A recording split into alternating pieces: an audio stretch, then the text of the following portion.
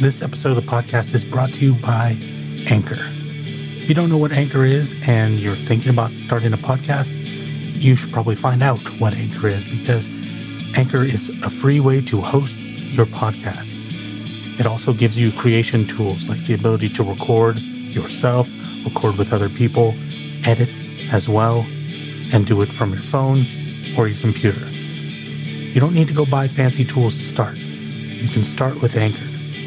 And you can hit the nice distribute button, and it's going to send it out to all the places you want it to be, like Apple Podcasts, Spotify, Google, and more. In addition to that, you can make money from your podcasts with no basic listenership. In other words, if you only have 10 people because you're just starting, you can still monetize that. It's really hard to find a better place to start. So download the free Anchor app or go to anchor.fm and get started on the crazy podcast journey.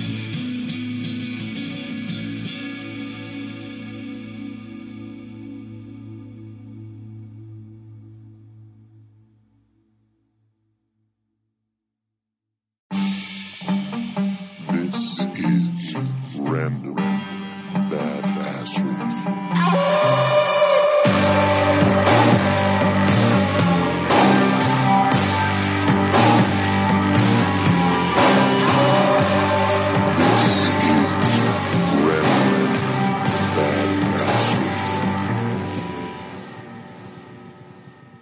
So aliens. So aliens, that's a nice transition. So please, I mean, just because I have literally no idea where you've gone with all. I mean, it seems like our roads diverged in a wood. You know what I mean? Mm-hmm. And although I think our brains, in essence, kind of fall towards the same things that we're interested in, it's still so far from where I inherently remember you being. You know, it's really funny. I told you I was going through and listening to some older stuff, because there's certain, I don't know if you remember, we had the one conversation about singularity is near, where we talked about sending calculations back into the past. Yeah. Oh, yeah. The whole episode's available for Patreon listeners, but that one part of the conversation, that's still something that I think people would find interesting in the new show. So yeah. I was looking for little nuggets like that, you know, like little 5 to at maximum 15-minute clips where we were talking about something that, number one, we both didn't sound like idiots when we were talking about it. Because there were times that we talked about things literally out of the blue, and you can tell that neither of us were really prepared to be having the conversation we were having, which is fine. Yeah. But I don't need to pull those out and go, here you go, audience, check this, you know, listen to the two of us talk about something we don't know about. But there were moments like that where it's like, oh, this is a topic that's on. It's on a topic that's on topic. I'm being redundant, but you know what I mean. This fits. Mm-hmm. It's apropos for the content of the show, and it's a good conversation, so they will get something out of it. Yeah. Although my whole perspective on the podcast is very different. We'll go back to that. I want to answer what you were saying first. When I was going back and listening to those, I had a perception about those conversations that we had about the weird things that was actually not very close to the truth. I thought that I was, number one, I didn't think they happened very often. And in fact, they happened a lot where we would talk about that kind of stuff. I remember both of us being far more cynical, but in going back, we really weren't. Really? There were moments where I would catch, maybe not the same time, but there were times where we were almost be like hedging ourselves. Mm-hmm. You know, like, oh, I don't want to sound like a weirdo here, even though we're totally going down that road and totally interested in what we're talking about. It's almost like we were doing it for social protection. You know what I mean? Yeah. You know, like, for example, in one of them, you would start to get weird and you go, I don't want to sound like a weirdo. And then you would get weird. Yeah. Or I would say, not that I believe in woo-woo. And then I would talk about woo-woo for like 10 minutes. Oh, man. Yeah, so I think what's interesting about it is that our perception of our cynicism on those things is more artificial than it actually was. The truth of it is actually that we're far more interested and open to it than we thought we were. Mm. What was the thing that I said I was going to go back to? You remember? Oh my God. Well, I guess we're right back into where we were. Oh, I know. The direction of the show. Oh, yeah. In the sense that this is something I've come to very recently. And I don't even remember how I got to it. I've been through so many different things now. I don't actually articulate my thoughts to other people very often. So like it feels like shoveling to go back and remember where thoughts came from, because I just keep piling stuff on my head. But what I really do with the show now is it's literally for me. Because I found out that I asked myself, I'm like, why am I doing this? And it was because I felt like in order to read this stuff and to go through this stuff that I'm fascinated by, it felt really passive to just read it. That I wasn't forcing myself to articulate it actually made me start to understand. And you know how the brain works. You know, you're built like I am. Like the more we cogitate something, the more that we become able to understand it, both, you know, believe and disbelieve, you know, like to be able to understand the process of it. So I started to realize that the podcast, especially in the solo form that it is, it's really just, it's a focal point for me. It's a mechanism for me to learn. Oh, interesting. So when I go into the episodes, I really don't give a shit whether anybody wants to listen to it. It's literally, I'm creating an audio record for myself. So it's like a notebook. Yeah. So pulling things from those old episodes, it's like, oh, I want to preserve this because my chances of going back and listening to the full 130 something episode archive of the other show are slim. But if I can find little nuggets to put into my feed for myself, cool. When I want to, like if I want to go 2 weeks and I don't have anything to say, I don't put out an episode. I want to do 4 days in a row, I do, because my numbers have just plummeted because of the change, but I don't give a shit. That's fascinating, though. Like in a weird kind of way, it feels like you've always headed towards that. Mm-hmm. You know, like now thinking back through the different iterations of the show and what you've said about it all along, even in bits and pieces where you were describing what it was to you, I feel like it was always headed this way. Well, what I didn't understand was the context of what I was doing. I think, and for a while, I definitely got lost in the whole, wow, podcasting is fun. Maybe this podcast can be successful. Mm-hmm. Like maybe I can do this for, make money doing this or whatever. Yeah. But I lost the context of what I was actually doing. Like, why am I reading this? Why am I talking about these things? Why am I doing these things? And it's to understand them better. But why do I want to understand them better? And what I had to actually come back to, you might be surprised that I forgot this, was to be able to write books. Huh. So True. once I realized, I'm like, oh, that's my ultimate goal. Then I was like, I don't give a shit if anybody listens to podcasts then. Mm-hmm. Because the podcast is just a tool for me to get the goal of what I really want to do. So wow, that's crazy. Yeah, that's an interesting leap. I didn't know. I could kind of sense some of that just from some of your social media presence. Like it felt like you were headed back in that direction, but it's weird to hear you vocalize it. It's just, there's just a moment of like social media presence is like nil again right now because I'm not interested in it. Yeah. I'm just tired of people listening to on Twitter, people whine. And then on Instagram, people trying to, whatever front. Yeah, sure. And and then no judgment of the people. It's just like it was a noise for me. Mm-hmm. It was distracting. I realized I'm like, dude, even if I'm only giving this an hour a day, I could be doing something better with that hour. Like writing a book. Exactly. And that's what I've been doing. I've actually been scheduling myself in the afternoon. I'm doing, for the first time, I'm trying to do nonfiction. What? So, really? Huh. Yeah. Because I was half expecting, considering where this podcast has gone, I was expecting that you were going to head back to Charlie. I have a little bit, but I think right now that just needs to sit. I need to get something That's else so out. weird. I just plucked that name out of my brain. Like I haven't thought about that in so long. That's good. That means the name is fitting. That it belongs. But Weird. yeah, I think I wanted to do some nonfiction. My ultimate goal is to. There was a format that I played around with on the show a little bit before I got into what I was just talking about, where I was presenting information about a topic and at the end asking critical questions about it. Yeah.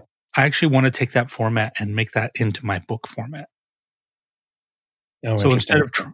instead of trying to do, like back to aliens, you said, so aliens, instead of trying to do a book about abduction, an episode about abduction and fit this massive amount of information that there is into like an hour, maybe 2 hour episode, and then ask critical questions at the end, I can do a book on that and then pull the critical questions in at the end.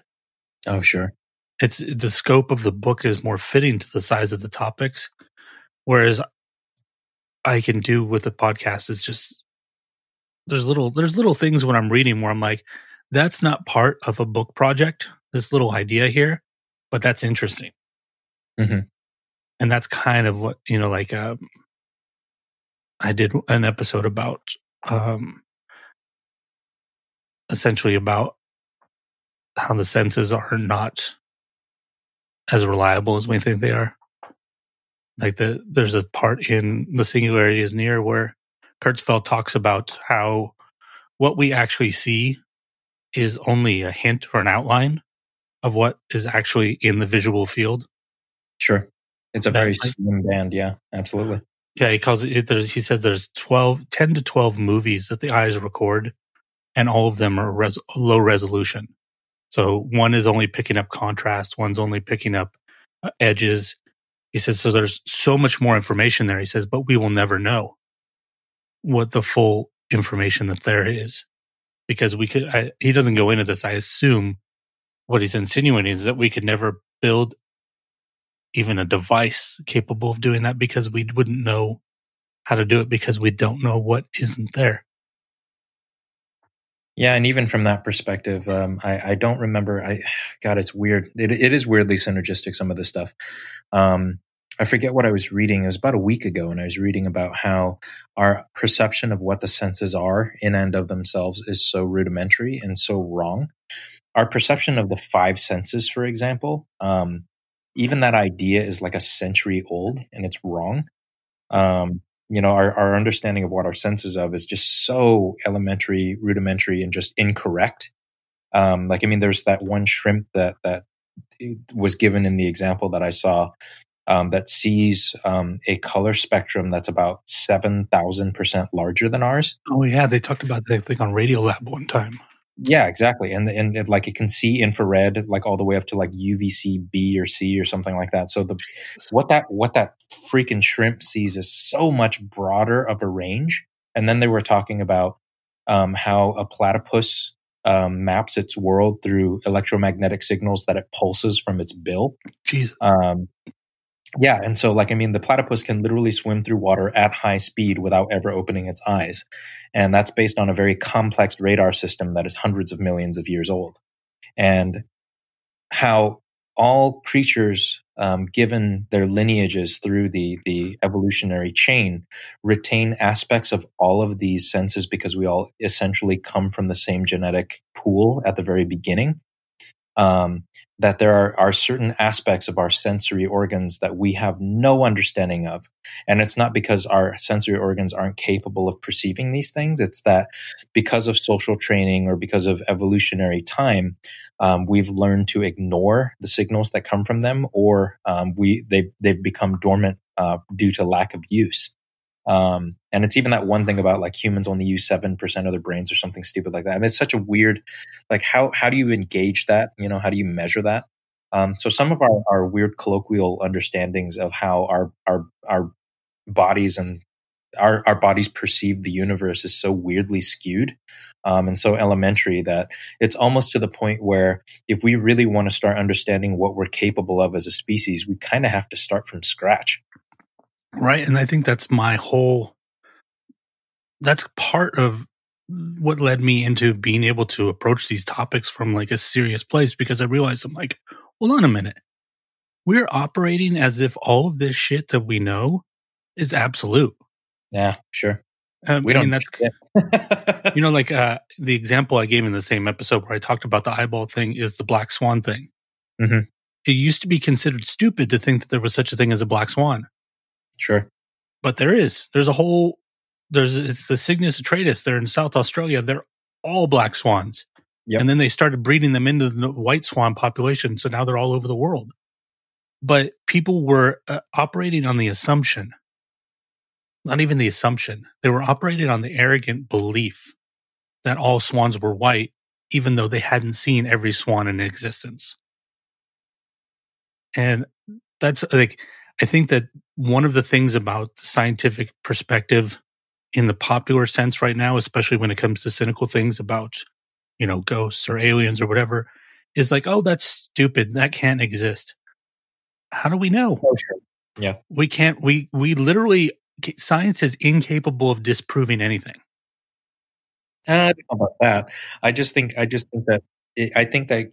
that it has to work much harder to disprove things. I think that you can't ever disprove it though, because we'll never know if we have all of the evidence.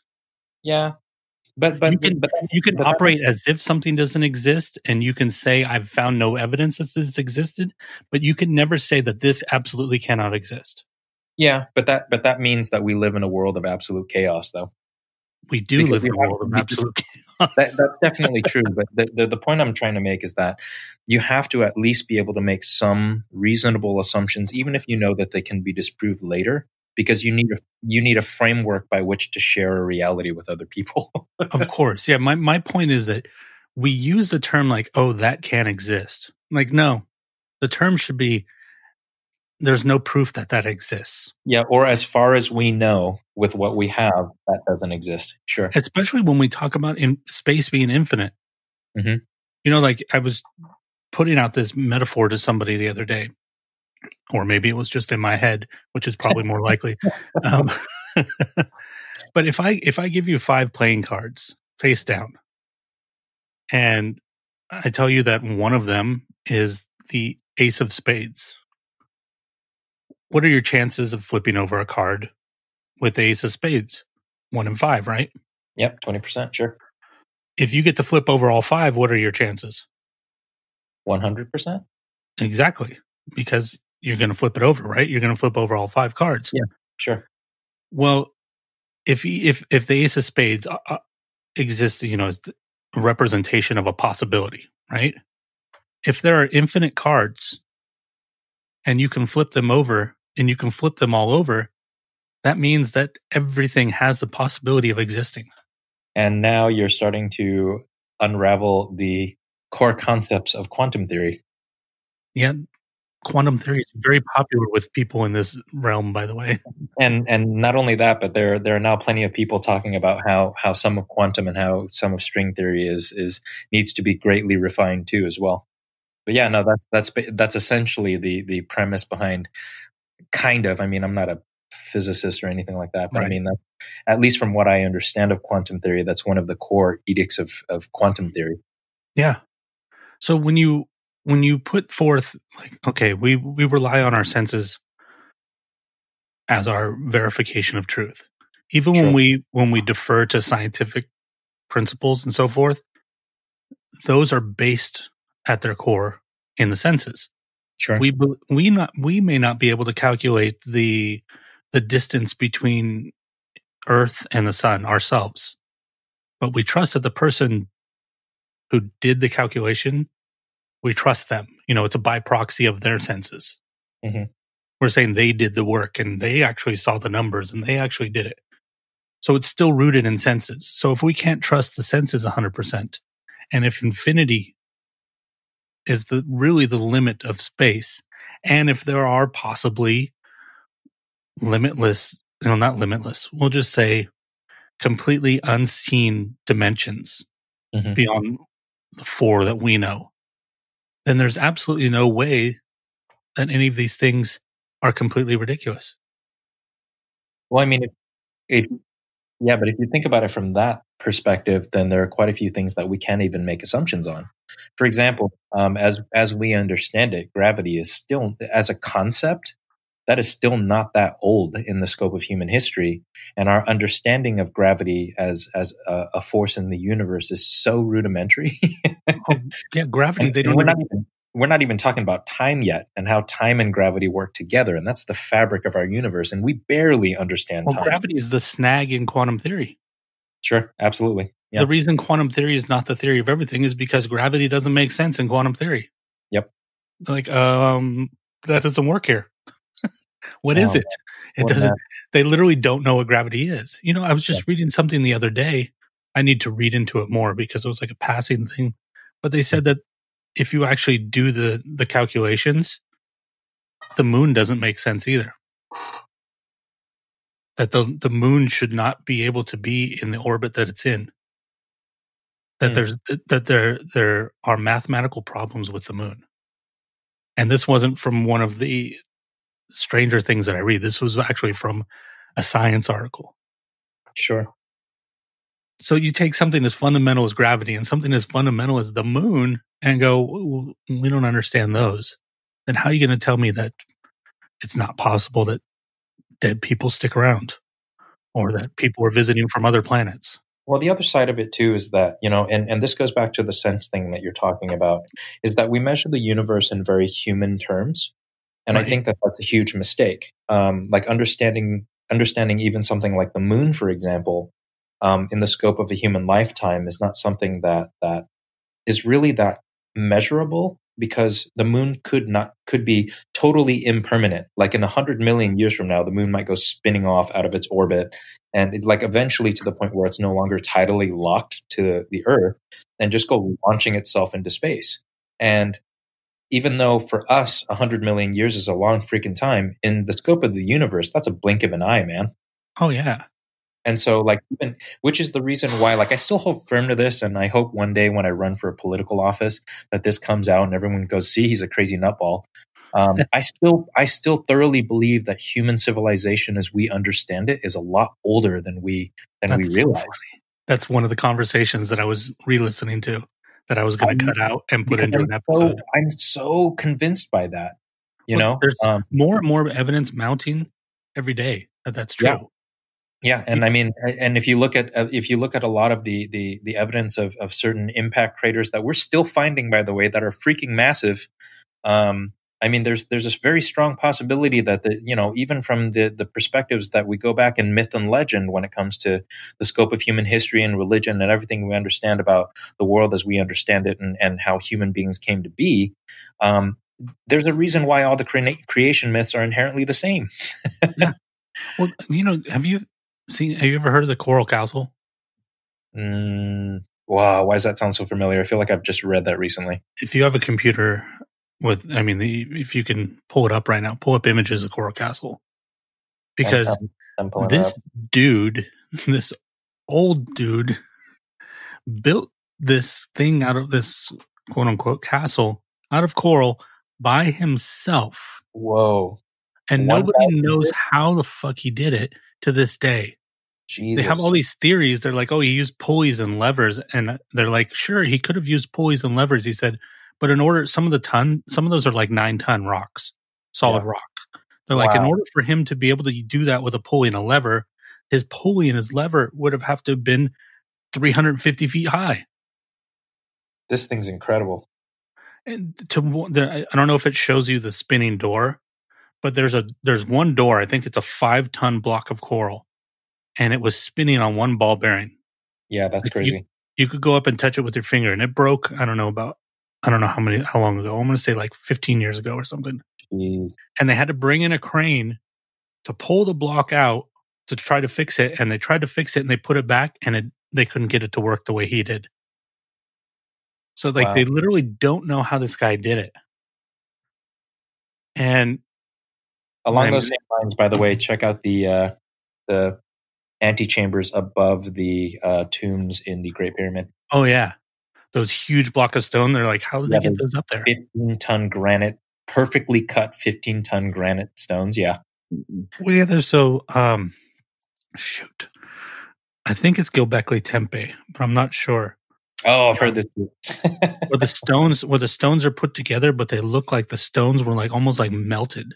Yeah, where they look like they were fused. Yeah, because they're so tight. Mm-hmm. You know, like they say, like you can't fit a piece of paper between them, and that's bullshit. But they are really perfect. Well, really perfect. But a lot of the estimation on that is that at one point or another they were tighter. It's just erosion and time have you know. So at one point, I think there was one guy whose report I was reading on it, who said that at some point there were a few of the stones that were microns apart. Jesus, like where you literally could not get, where you're squeezing like molecules through there. So insane. I have a book saved about the Coral Castle. I haven't read it yet, but it's written by this guy he's actually on the autism spectrum. Mm-hmm. So he's mathematically minded as well. That's his form of autism, or his superpower, as I like to call it. He's just really good at math. And he became obsessed with the Coral Castle. And he's high functioning, so he can write books, obviously. So he started like digging into, the guy left like these pamphlets. He wrote pamphlets, you know, like we would call them short books now, but you know, at the time they call them pamphlets. And he had written these 2 pamphlets that were just like completely nonsensical. Mm-hmm. And this guy just like went through them, and he started to understand kind of what this Skullman, I think, is the guy who made the Coral Castle, Lee Skullman. He started to understand what he was saying, and basically, if the guy was correct, it rewrites our understanding of magnetism and electricity and gravity. Like, and I haven't read it, so I can't really talk to it, but it's very interesting because if you take in the context of the things that we were just saying about like those 3 examples, what if that's true? Yeah. You know, what if you are able to manipulate gravity? Maybe the reason that gravity doesn't work in quantum theory is because we don't understand gravity correctly.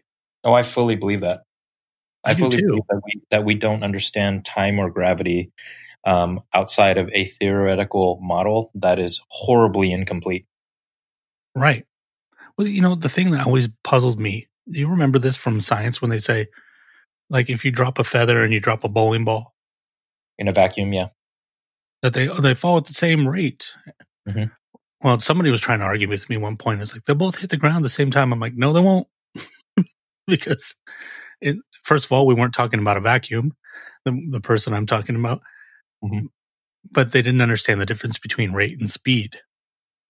So when I think about the difference in those terms, I think about how we understand gravity. I'm like, what if our understanding of gravity is the equivalent of assuming that rate and speed are the same thing? Sure. And then when somebody goes, no, actually, and shows the diversion and the path, all of a sudden it's like, oh, well, then I can lift this block.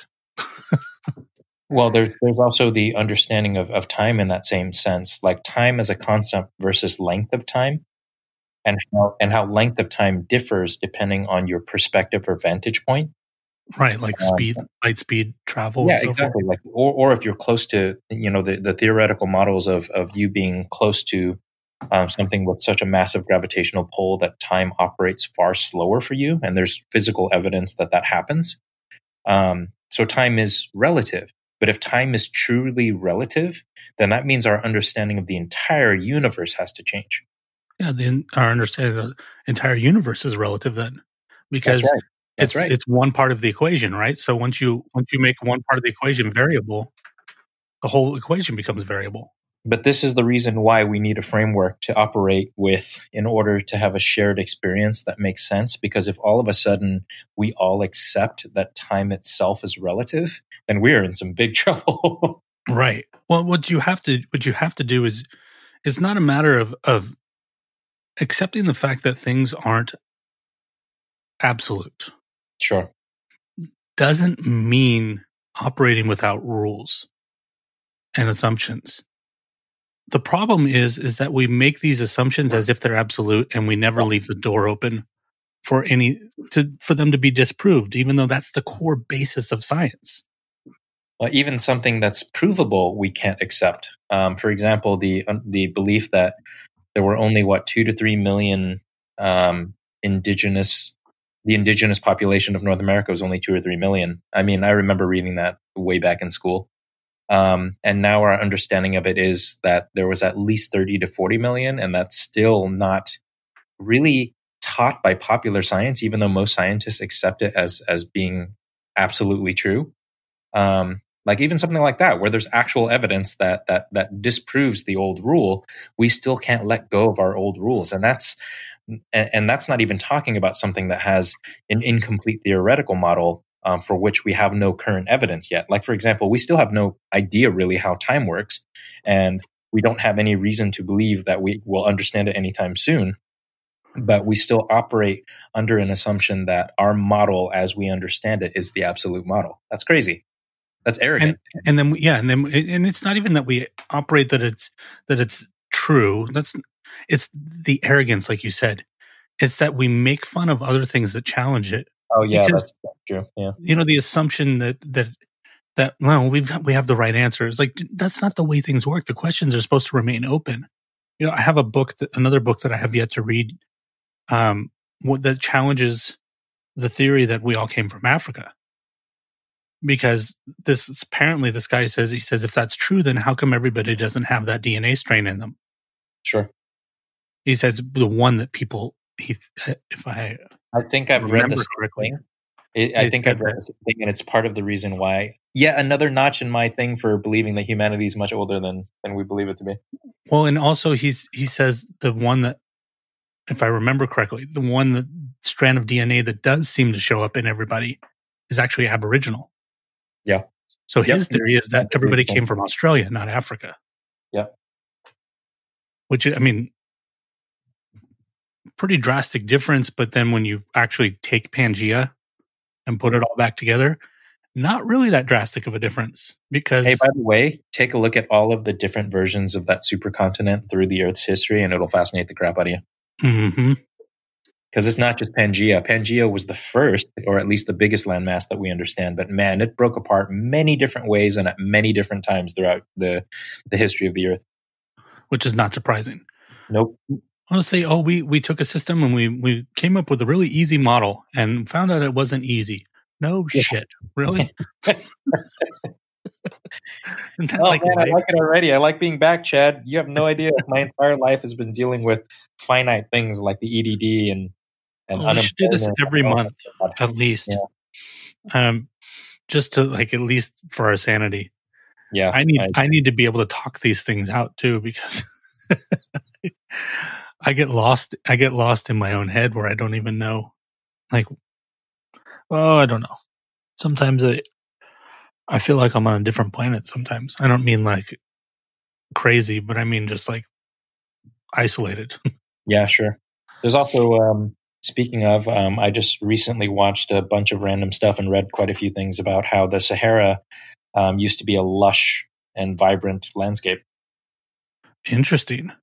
Mm-hmm. You have to send that to me. I want to see that. Yeah, it's interesting. And a lot of the physical evidence that I point to when it comes to the age of human civilization is actually from that area. Mm. And how hilariously unexplored it is because of some cataclysmic event that happened in human history that rewrote the history of that area in such a way that there was a massive time gap between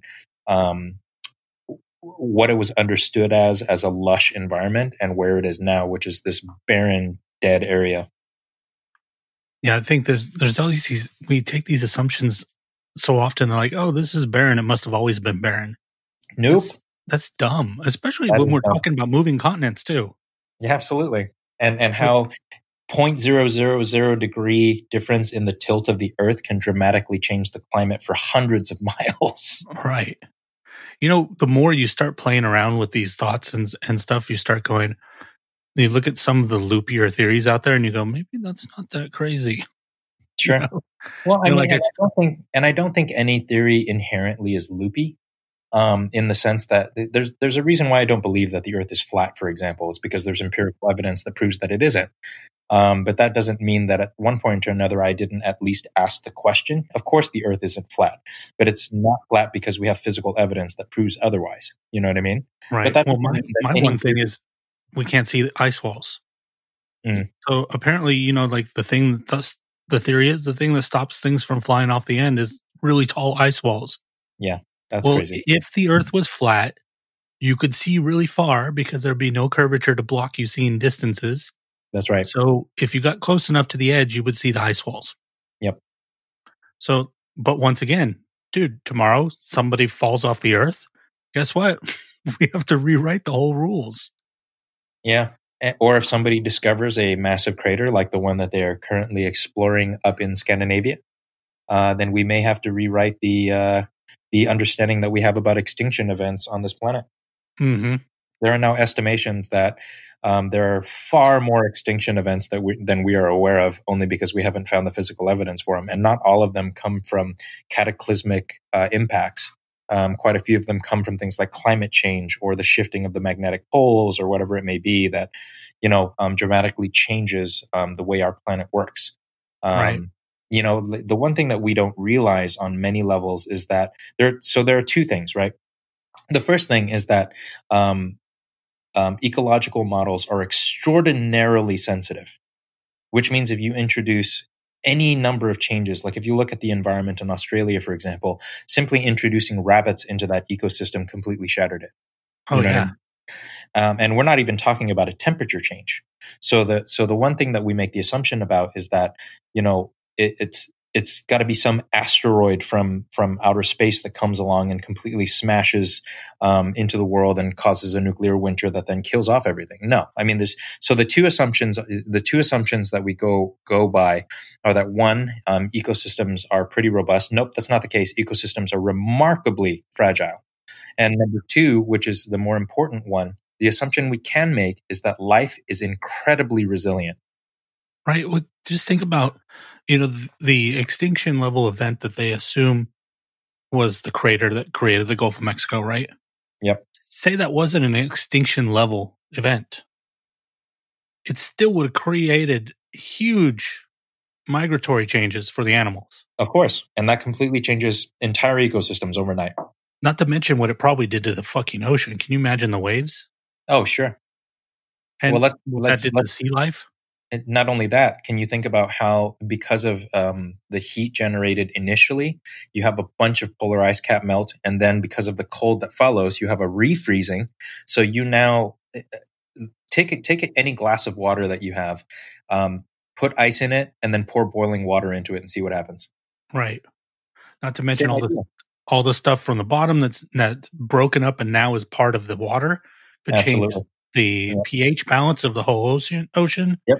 the Yep. dust and the ash in the air, what that will do to all the plant life. I mean, but not instantaneously. Like some of those changes could be hundreds of thousands of years changes. Yep. So Like the crater we're talking about in Scandinavia, they are now estimating it's about 13,000 years old. And what's there's that a one in weird, Russia? I forget the name of it. It's like a G, I think. I'll look it up right now Yeah, it's the one finish. that's the one in Siberia, I believe it was. Yeah, let me look it up. What was Yeah, it? but I mean, even the asteroid that I'm talking about in Scandinavia, in Greenland, I believe it is the northwest coast of Greenland, 13,000 years old. The history of humankind is about 10,000 years old. There's a weird correlation there. Yeah, it's again. Damn it, Battaglia. That's not what I was looking for. Batagaika crater. That's not the one I was thinking of. No, I know what you're talking about. Tunguska. It's not Tunguska. That's what I Is was it thinking of, Tunguska? though. Okay, I was thinking of Tunguska. got it. I don't think that's a huge crater, but it was a meteor event. Mm-hmm. Actually, you know what? I'm sending you an image right now on your phone. Tell me what this image looks like to you. when you get it. This is something I've been waiting like 4 months to talk to you about. Actually. Ah, God. Okay, what does it look like? Ah, I don't want to see that. What does it look like? There's nobody else can see it. What's it look like? Ah, Jesus. It looks like one of the grays, man. Okay, that's not a gray. Oh, But God. it looks like one, right? Freaks me out right now. Yeah. Thanks for Okay. that. Thanks for the Okay. warning, dude. It's not a gray though. It's one of the few things I have an irrational fear about. Okay, That carry is supposedly an Asian spirit. So this is why I've been waiting to tell you about it. on. Oh, God. It looks like a gray. It definitely looks like a gray, except for it has tiny eyes instead of very big eyes. Mm-hmm. But for anybody that's actually listening to this, Lamb, as you can tell from that reaction, hates the grays. Oh. Terrified. So this is going to trip you out, Lamb. In 1917, Aleister Crowley claimed to have made contact with an unearthly being. Okay, they say unearthly in the thing that I pulled up. Other people think that it was an Asian spirit of some sort. I'm assuming Chinese, if I remember correctly. And he channeled things in communication with this. And this is a drawing of that spirit that he communicated with. Okay. Which, as you say, looks like a gray. Mm-hmm. Many people believe that this is the origin of the grays. Ugh. Some people believe that the story came, the way that they looked came from this. That there never were grays, but the hysteria came out of this. Other people believe that when he made contact, that he opened a doorway, and then that's the doorway that they walked through. Mm. But here's the thing: do you know what the name of that creature you're looking at is? No. Lamb. Are you serious? I'm dead serious.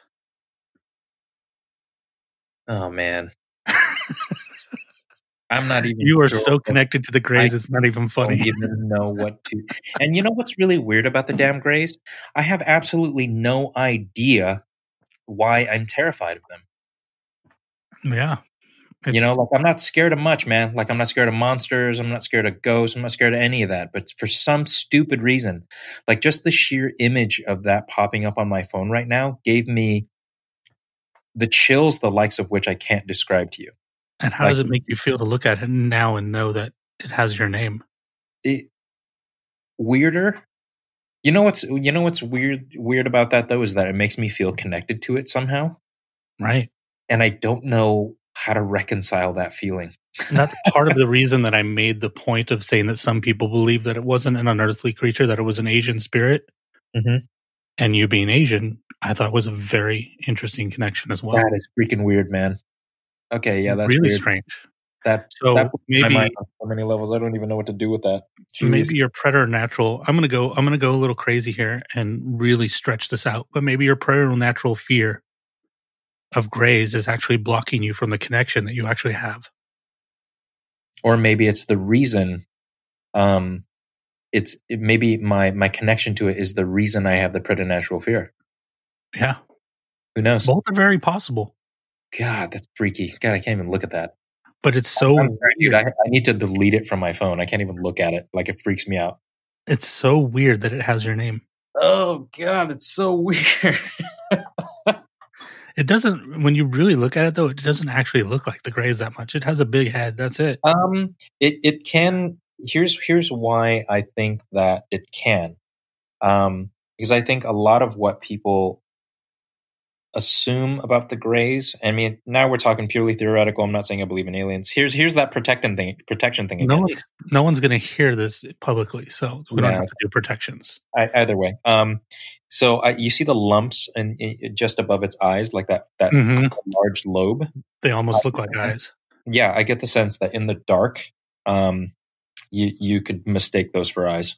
Or maybe if you were wearing a helmet of some sort. Yeah, or if they're wearing goggles of some kind of eye protection. What I'd like to know is, what is that thing on top of its head? Oh, God, who knows? All right. It's hearts. Those are hearts. Again. I'm going to look at it again. Those are hearts on top of its head. Yeah, sure. Is that like a hat? Or is that something emanating from its head?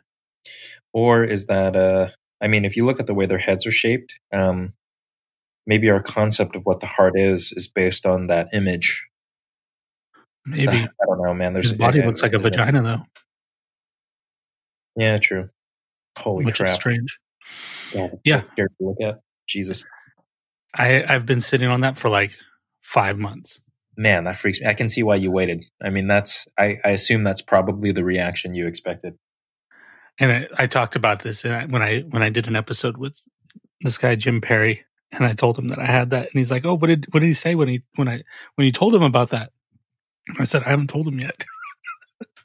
Your patience is shocking. I don't know if I could have stopped myself if I knew the connection and I knew the name of the damn thing and it was named Chad. I don't know if I could stop myself. Oh, yeah, it was hard, but I couldn't text it. It wouldn't have had the impact as a text. No, you got to say it. You did it the only way you could. Oh my god, so weird, right? That is so freaky to me. Oh man, wow, this episode has gone so differently than how I thought it was going to go. It's a completely different thing. Yeah, wow. This is just for us. That is bizarre, man. I keep really looking at the screen. Wrong screen. I have 2 computers, and I keep looking at the wrong screen. Like, how's the waveform pattern doing? Oh, wrong computer. Oh, so yeah, that when you said "so aliens," that was what it was in the back of my head the whole time while we were talking about other things. It's like, don't forget to tell him this time. Don't forget to tell him. That is so crazy, man. Yeah, that blows my mind. I don't even know what to do with that knowledge now. It's very strange. It is. I think this is why I find these topics so fascinating to me, is because one little thing like that, all of a sudden your relationship changes. Sure.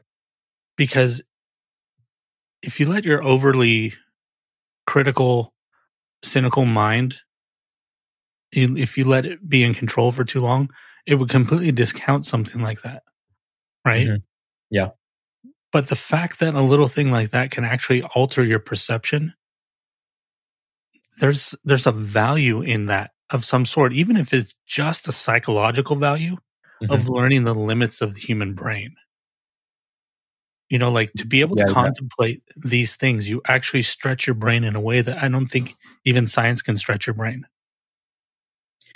Yeah, and I think that there's an aspect of this that really gets to me that I'm not even sure how the hell I'm going to articulate this properly, but there's something in wonder, you know, which is weird because I feel like the podcast comes full circle when we talk about stuff like this. There's a reason why philosophy and science are so inherently linked. It's because you need the creativity. You need that sense of wonder, the ability to ask the question in order to conceive of the question that might lead you to an answer. Right. Well, you know, it's only a recent thing that science is completely divorced from the unreal. The original scientists were alchemists. They were witches. You know, there was a supernatural or a not preternatural, but a supernatural or a paranormal aspect. I don't want to say aspect, partner to science that no longer exists. And I think that it's actually detrimental because having that partner to ask those strange questions, I think is what pushed science forward. Sure. To be able to look at the moon and go, what if that's not stone? You know, like somebody would ask, what if that's hollow? Oh, the gardeners are here. How loud can you hear that noise? Barely. Okay, good. Because I know this is a good microphone. It's really loud for me, but as long as it's not super loud for you, then we'll keep going. I mean, don't get me wrong, I can hear it, but I don't care. Back in a little bit, yeah. Like I said, not for public, but yeah, I think that there's separating those two has become detrimental. And there's part of me that, like, when I first started doing these topics, I wanted to go big and hit like the big topics. But what I found instead is I've actually been edging my way in. where it's like, Mm. okay, well, this isn't too crazy of an idea, but let's, like I did one on, there's a small section of Liz Gilbert's book, Big Magic, the section she actually named the book for, where she presents the idea that she believes that ideas are actually living entities and they actually move from person to person looking for a partner. Mm. There's a really great story to go along with it. So I'm like, first of all, I didn't expect a topic like that to be in this mainstream book on creativity. Yeah. So like, not a huge like jump into the craziness, but it was an edge into the topic. And I find it more interesting to edging in. And I think it's different than most people will go straight to aliens. Whereas I'm like questions of new age and stuff like that. Like positive thinking. Those aren't too far stretches, but I think I've been finding those a really good place to start. Well, and like the thing we were talking about with the indigenous population of North America, we do have empirical evidence of some of these things. Like I have it in my own life. Like for example, I work for the government, and I'm working for the government during a time of pandemic. And I will tell you now that the stress that I feel has definitely had a tangible effect on my physical state. And it's very clear that that's happening. So Right. there has to be something to that. There has to be something to and if a negative feeling can affect you that way, a positive feeling can do just the same in the opposite direction. Exactly. And not only that, but I mean, I look around at, so I have the tug and pull on both sides of that, which makes it inherently complicated, which, I also help to do a lot of activism stuff, some nonprofit stuff. And there's a tangible positivity that comes out of that too, as well. And it replenishes me. And it clearly helps my physical state in that direction. And not only that, but from those groups, there are so many, for example, like one Orchard City Indivisible, we have our meeting once a week, and we're in our 11th week now of doing virtual meetings because we decided, screw it, we're going to carry on. And I can't even tell you the number of people who are saying that meeting defines their well-being, that they feel better and more positive and healthier and more connected because of that. So that's a tangible representation of how that positive feeling, and you know me as a person. I'm a pretty black and white, tangible, sciencey, skeptical human being. But I see such clear indicators that those things actually have a very tangible effect on our physical world. Having gone through all that period of severe anxiety that I went through, I know it's true for a fact. But what I've found very interesting is reading stuff about magic and witchcraft. There's these assumptions that they are these crazy things. When you actually start reading about it, most of it is not really different than setting intentions. It's literally like, it's actually not even very different than prayer. Those three things are fundamentally the exact same thing. Sure. There's outward manifestations of them that are different. Like where you do it or what implements you use to do it. But the actual mechanisms, when you get into the people who are explaining what's going on, are the same. It's funny. I don't think it's about mechanisms. I think it's about buy-in. And totally. That's the mechanism. Yeah. That's exactly it. And I think that the buy-in becomes the critical part, in the sense that, like, for example, I'm not a religious person, so religion wasn't going to be my buy-in. You know what I mean? But whatever framework that I used in order to create that buy-in, to create that unrelenting belief, that unquestioned belief, is what allows me to feel those things in a way that has such a tangible effect. Right. There's a concept. There's a concept that's really popular in the mysterious, the paranormal right now, which is that buy-in. When it comes to experiencing strange things, you actually have to buy in first. Sure. That they find that I think that's self-explanatory. I don't need to get didactic, but basically you have to believe in it to some degree first. In other words, the door has to be open. And that makes sense to me. Like, oh, why don't you see UFOs? Because you think UFOs are stupid. So you've closed the door. And your brain is going to take whatever you see and convert it to whatever reality you believe in. Sure. Exactly. That's why I think, look at Slender Man, right? Slender Man is fake. It was made up. Yeah. We know the origins of it. It was a fictionalized folklore story. Mm-hmm. And then it became something that people started to believe in because they didn't know that it was fake, right? There's that documentary on HBO about those girls that tried to kill the other little girl. Yeah. Because they believed that they were doing it for Slender Man. Ugh, yeah. Now there are reports of people actually literally seeing Slender Man. And that makes sense to me.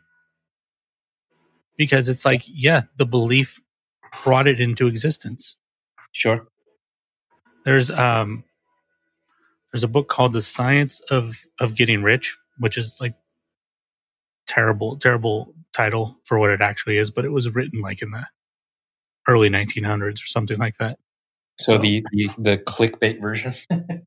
No, it's just I think that those words they didn't necessarily, science wasn't as strict a word then as it is now. And then getting rich was just like, I don't know. I think that the word rich didn't necessarily connotate monetary wealth at the time either. Mm-hmm. But in it, one of the core principles is that the world is made out of this substance. And these are actually like the words he uses, like it's like unknown substance or something like that. And that thoughts are the focal point of those. Things become real through thought, and they bring it from that substance. And it's a really weird, it's an archaic way of talking about it in the sense that like explaining it like that doesn't make as much sense to us. It sounds like, what substance, but they were playing with tools that they hadn't. Those topics weren't talked about as much as they have been now. We have better vocabulary for those things. Sure. But if you take that idea of there's this energetic possibility in the world and that thoughts can manifest that, then it starts to make all of the strange things in the world make more sense. Like, why does this look like this to this person and this to this person? Well, part of them is part of the thing that's creating it. Sure. So you're getting individualized, like why aren't the grays consistently look the same? Maybe because they aren't actually extraterrestrials. Mm-hmm. That was John Keel's argument. He called them ultra-terrestrials. He believed that they were beings from another parallel universe, I guess would be a way to say it. And that the reason that things were different every time is because part of them was being co-created with us, with our mind. That we are manifesting part of their appearance. Right. That in order for them to fully come into our reality, they don't have everything that it takes to fully come into the reality. So they need us to finish it. Well, I feel like you can even do that with historical things. Think of how defined our ideas of how dinosaurs look or how they sound. Right. Well, yeah. You take the idea of like, even just think about the fact that like we have no idea what's right or wrong with that. We just found bones. Yeah. For all we know, they could have human skin, that kind of skin. We don't know. But when you start taking these ideas and you start filtering them through that, it starts to change the way that you face reality yourself. You go, am I choosing all of this? Like, am I really choosing for this to happen? Are we going determinism now? No, I mean, in the sense that, are you familiar with Alfred Adler? A little bit, yeah. So he was a contemporary with Freud, but his beliefs were contrary to Freud. Yeah. So his essential idea is that we choose things. So, for example, you get mad and you blow your top. In Freud, it would be because of something in your past or whatever made you unable to control your emotions. And you lost control. That's what we say, right? I lost control. I lost my shit. Alfred Adler says that doesn't make sense. He says, because if we all walked around unable to control our emotions, the world would be really different. He says, in fact, trauma doesn't exist. He says, we choose what the meaning of things that happen are. So, for example, I blew my lid because I lost my temper. Adler would say, maybe you lost your temper because you wanted to blow your lid. Like you wanted to exert control in that moment over that person. So you chose anger and you created the anger and then used the anger to be able to achieve your means of blowing your lid. I think both are true in their own way, but sure. Like I don't think one or the other is the defining characteristic. I think our past definitely dictates a lot of how we choose, but I do believe in the choice thing. Like dealing well versus dealing badly, making a choice within a moment based on something you've seen before or experienced before. I definitely believe that there's both components in that to a certain extent. I've been placing less and less emphasis on the meaning of the past. Because the more I learn about the brain, the more I learn that I have no idea what the past actually was. And it's literally, we know for a fact that we're continually rewriting our past. That you and I could recall something that we both went to and something very recent, and we'd still have divergences. Sure. And that's not actually because of what we used to believe, which was, the memory just degraded. It's not that it degraded, it's that we've changed it. Sure. So how are we... I don't think we should be so confident going forward in making choices based on the past when we're not even clear what the past was. Yeah, I mean, it's one of the reasons why if you ask any prosecutor or defense attorney in the world, they will tell you that the thing we rely on most and the thing that is least reliable within the scope of a court case is witnesses. Oh yeah, eyewitness testimony is... This one is the most... Actually, one more thing about being messy and disorganized, I forgot. This is one of the dangers of buying really fancy notebooks. Is something I've faced personally. You don't want to put messy things in there, or you don't want to write or have to scribble something out, and because it's a nice notebook. Right, you're trying to get it to feel like a actual printed something that people would go and pick off a shelf and read. Yeah, like, if I died and somebody picked this up, they'd think I was cool. Yeah. Which, to some degree, anybody that's buying a fancy journal and writing in nice handwriting in it, even if they're not consciously thinking, they're probably subconsciously thinking that. And those are great. I'm not going to say anything about that because that's where I do my journal and my diary, whatever word you prefer. I do that in there, in one of those. But this scratch paper, as I've referred to it multiple times, this is just for doing all the stuff before the computer. Think about all the shit you used to do, where it's like, okay, grocery list on here, on this corner of the paper. Then I did a small little math thing right here. Maybe I did a little multiplication. Mm-hmm. And then over here, I just wrote out some band name ideas, then scribbled out 3 of them. What you end up with on the paper is not important, but you needed the paper to be able to do the things that you were doing, like the band name thing. It was the process of crossing things out. Yeah. You're never going to have to look at the list and go, what did I cross out? You just used it to get to so you're using it as a tool. So that's why having it able to do that is important too, because it's not just about capturing, it's about actually thinking on the paper. And Go ahead.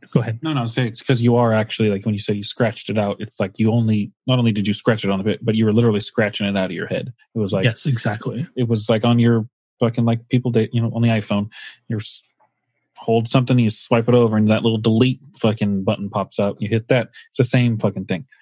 But it's having that physical, for me, it's having that physical connection to something that was in my head. I've now seen it physically manifest on something that I can touch and I can pick up. I can tear it up. I can burn it. I can crumple it and throw it away. I can eat it. It's like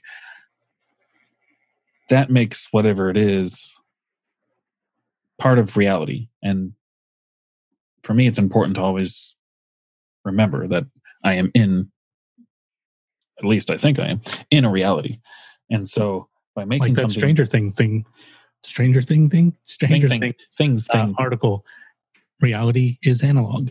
Yeah, no, 100%. And by remaining grounded in the analog way of doing things I feel like it helps understand and utilize the non-analog things properly and in the right way and at the right times.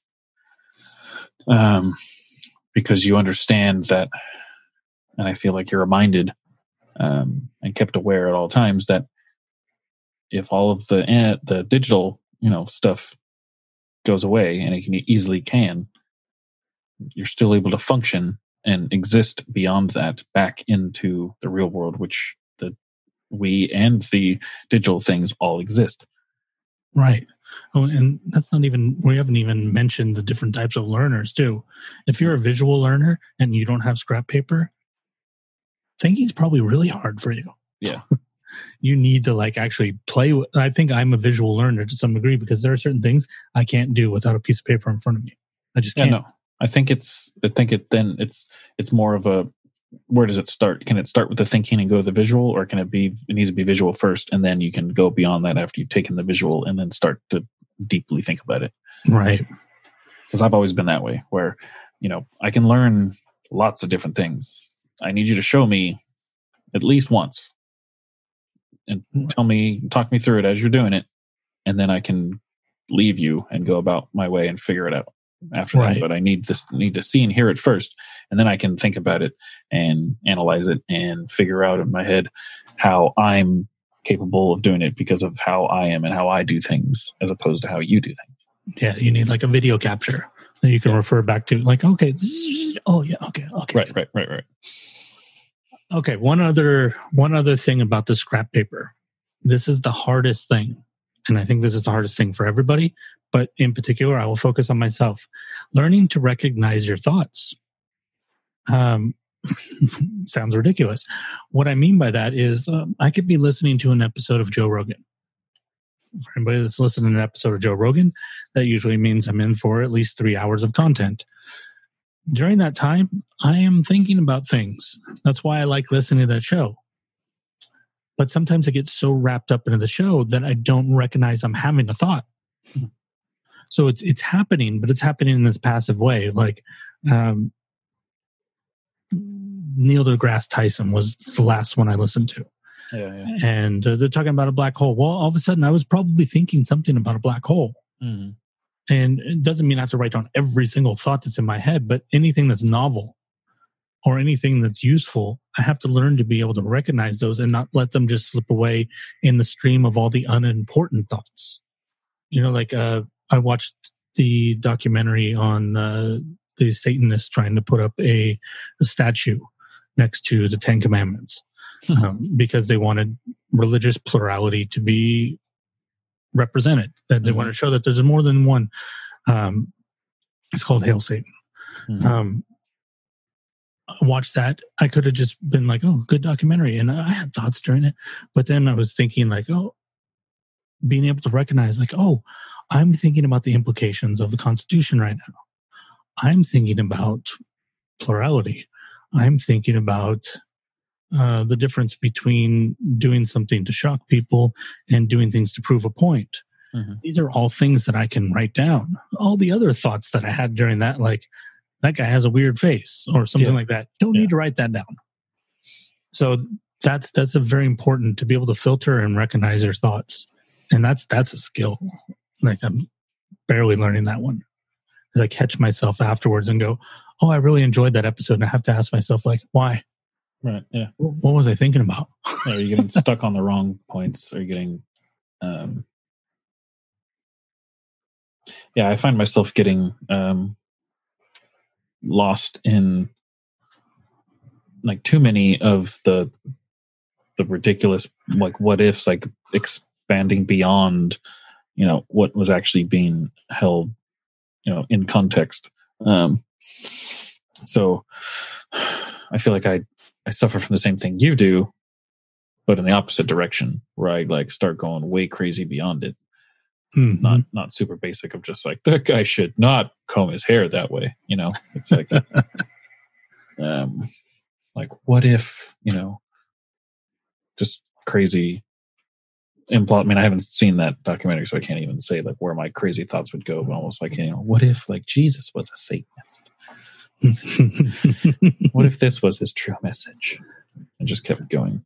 But yeah, no, I feel you.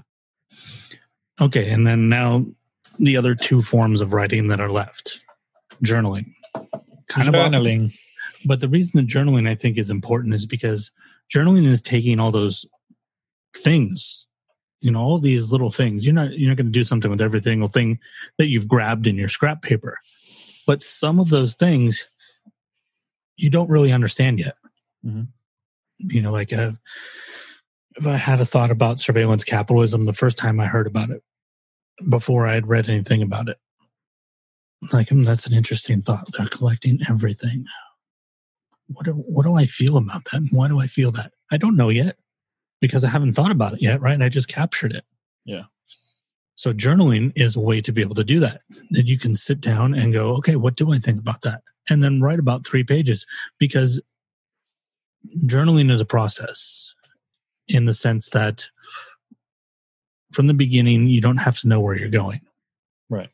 Well, you're not going. Yeah, you're not really trying to get an end goal. You're just trying to be and continue on the journey into the unknown. Yeah, it's like you're taking it for a test ride. Yeah. Like what do I have to say about this? I don't know.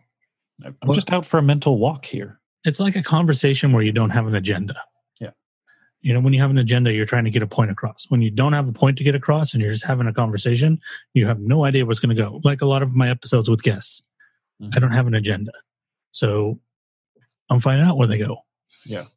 So I think that's really important to be able to go through that process. What's his name? David Sedaris has this process that I find completely fascinating. And I'm more than a little bit jealous of.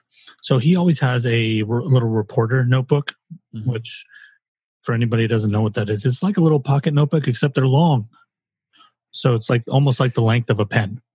It's like when you see in movies, when you have a reporter walk up and they talk and they flip out that black fold and they have a long, just white sheet of paper and they're just sitting there writing down and then they flip it closed. That's a reporter notebook. Exactly. And you can get spiral ones too, which are less fancy than that. I think that's what he uses. And some of them get really long. Like it's like, I don't know, like 6 inches long. That's about average, I think, or just below. Yeah, that's an average. I'm using air quotes right now. Reporter's notebook. Mm-hmm. But anyways, so he's brought to you by Bang Bros. He's continually putting stuff down, like we were talking about. He's using that as his scrap paper, right? Mm-hmm. And what he's writing down is, for him, if anybody's not familiar with him, he's very funny, but he has a very wry sense of humor, and his writing is somewhere between a short story and a memoir. Somewhere in there. Hard to explain if you don't know who David Sedaris is. And most of it, almost all of it, actually not almost all of it has to do with himself, in the sense that he's exploring his life, either things that have happened to him recently, like I'm on the subway in London and I see this guy with the weird hat, so he's writing that in the notebook. Remember the guy with the fucking weird hat? Blah, blah, blah. Or he's remembering, when I was 6, my sister stole my marbles. Fucking bitch. So he's continually writing stuff like that down. Then what he does is every morning he pulls out the notebook and looks at what he'd written from the day before and then sits and expands it. Every single thing. So my sister stole my marbles. Okay, let me tell the story of my sister. I'm making the sound of a typewriter right now, which I don't know if you guys can hear. my sister stole my marble. Let me tell that story. Let me try to remember every detail I can about it, and just types it all out on a typewriter. And then I think it's a typewriter. It doesn't really matter. Everything. The guy with the hat. Let me write down everything about the guy with the hat. What else does that make me think of? He just writes it all. And it's not all going to be something he's going to publish. He just writes all of it. And then maybe he uses a computer. I can't remember. But I know that he gets it all printed and then he binds them. Like, those, I think he uses those plastic spiral things. Yeah. Where you punch 1,000 holes in the side and then stab that shit through. Yeah. And then those are his journals. So he'll go through, and then when he wants to expand something into a book piece, he'll go through those and go, okay, let me take this one and work on that one, take this one and work on that one. But he's not using every single piece. I love that process just because he's taking a small thing, going somewhere with it. So that's a great way to look at thinking. So he's using it as steps. And that journaling step is the fleshing out step. And then the last is the one that I used, which is authoring or writing, which is when you're taking those thoughts and you're giving them a purposeful structure. Because even in journaling, you don't have a structure. So now you're taking it, you're going, okay, I should start here, and then I should go here. And then my point is that now you're actually working on the actual architecture, like I said before. Yeah, because you've taken the jumble of ideas, you've given them tangibility, and then you can step back and look at them, lay them out without trying to remember all of the ideas, and have your brain kind of flush out and be empty. And then just be like, okay, this one, I can take this one, and this one can go with this one. And I can find a way now to just take this one and connect them. And now we're doing what we wanted, right? Connecting thoughts. Now yeah, exactly. The thoughts are busting down. But those are even those bust down. I almost missed it. You almost did. I was like, I'm in the middle of a thought. Wait, caught it. Anyway. But I still think that structure of authoring is still an introductory phase of connecting thoughts.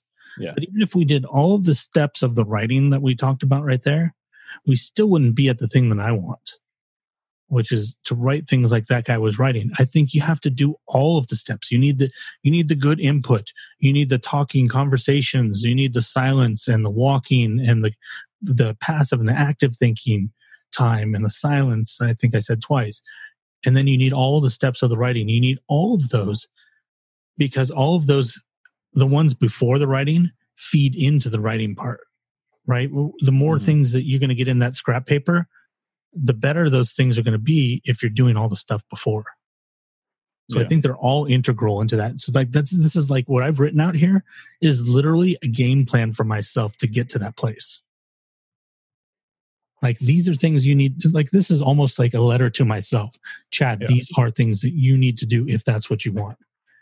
So I think ultimately what I'm saying is the moral of my story, which is if I want my thoughts to connect more, I have to work at it. Yeah. I have to use system 2 to set forth a plan to create it. And that was probably my biggest problem is I wanted something, but I wanted it to happen without work. Yeah. I wanted it to happen reactionary, system 1. But it's not system 1. That's system 2 thinking. And if you're going to do system 2 thinking, you need to use system 2. Yeah. You got to commit. And that's literally like, I think about that. I'm like, well, why don't I spend more time at my desk? Like focusing on something like, hey, let me write this out. Let me just sit here and work on this. And that's a good question, right?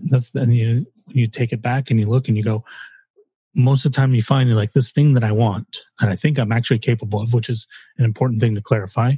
Mm-hmm. Like, I'm not going to be a female supermodel tomorrow. I'm not capable of that because number one, I'm not a female and I'm not hot. But having something you want that you're capable of achieving and putting it forth in front of yourself and going, okay, what's my plan? I think I lost like the middle of that sentence somewhere or that thought. Did that make sense? I feel like I got sidetracked by the supermodel thing and I missed a chunk there. Did that what I was saying make sense or did I jump? I don't know. I was thinking about you in ballet slippers as a supermodel. So one more tangible ballet bear. Yeah. What? Not as tangible as the image that you've just put in everyone's mind. You're the one that created it. But for example, all of this thought, would it work? Or am I just spitballing here? Would this actually work? And I say it absolutely would work because my journey to this episode required me doing all of those things. Yeah. I started with no connected ideas. Right. Like, here's very short rundown of how this thing came about. I'm getting good input. I'm reading the Red Hand Files number 59. Boom, there's a spark about, the what's right before you. I take that spark, and instead of just letting it go, I write it down. And then I'm doing something later, and then I'm remembering that weird studies thing, and I'm going, okay, oh, yeah, that's what I want. How do I get there? The thing right before me. Okay. And all of a sudden, I'm starting to put these things together, and I'm going, okay, let me do a little searching. Let me do a little research into this topic. And then boom, I have this reference to Daniel Kahneman, and then I'm remembering that book. So now I'm connecting to something I've read before. Now, I didn't remember all of the details of System 1. I actually had to reread some things. But now I'm able to connect those thoughts. Now I've got 3 things connected. And then now I'm coming, I've got this outline, so I've structured it out, but structured it out close to a journaling situation, right? I didn't really journal on it, but I did just throw down a bunch of words. I didn't, sit and try to create a written piece about it, right? Right, yeah, the rough draft. Yeah, I just, first thought equals tags or whatever. System 1 equals bus about to hit you. Just little notes. And then what did I do? Actually, there's a period of time where I had some silent contemplation because I was just kind of hanging out before we recorded. Then I came in, had a conversation. Now I've talked this out with you. Now, between your input and things that have occurred to me during this episode that aren't included in this, I've come to a better understanding, and I've connected